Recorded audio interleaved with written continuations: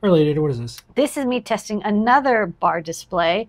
I just tested this 4.6-inch diagonal 960 by 360. This is 960 by 420.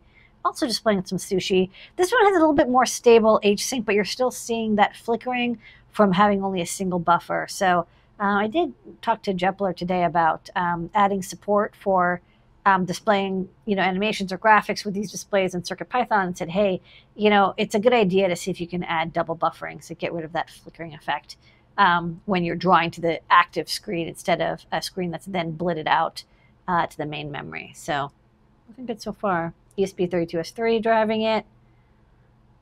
Hello, SP friends. Yes. Okay. Okay.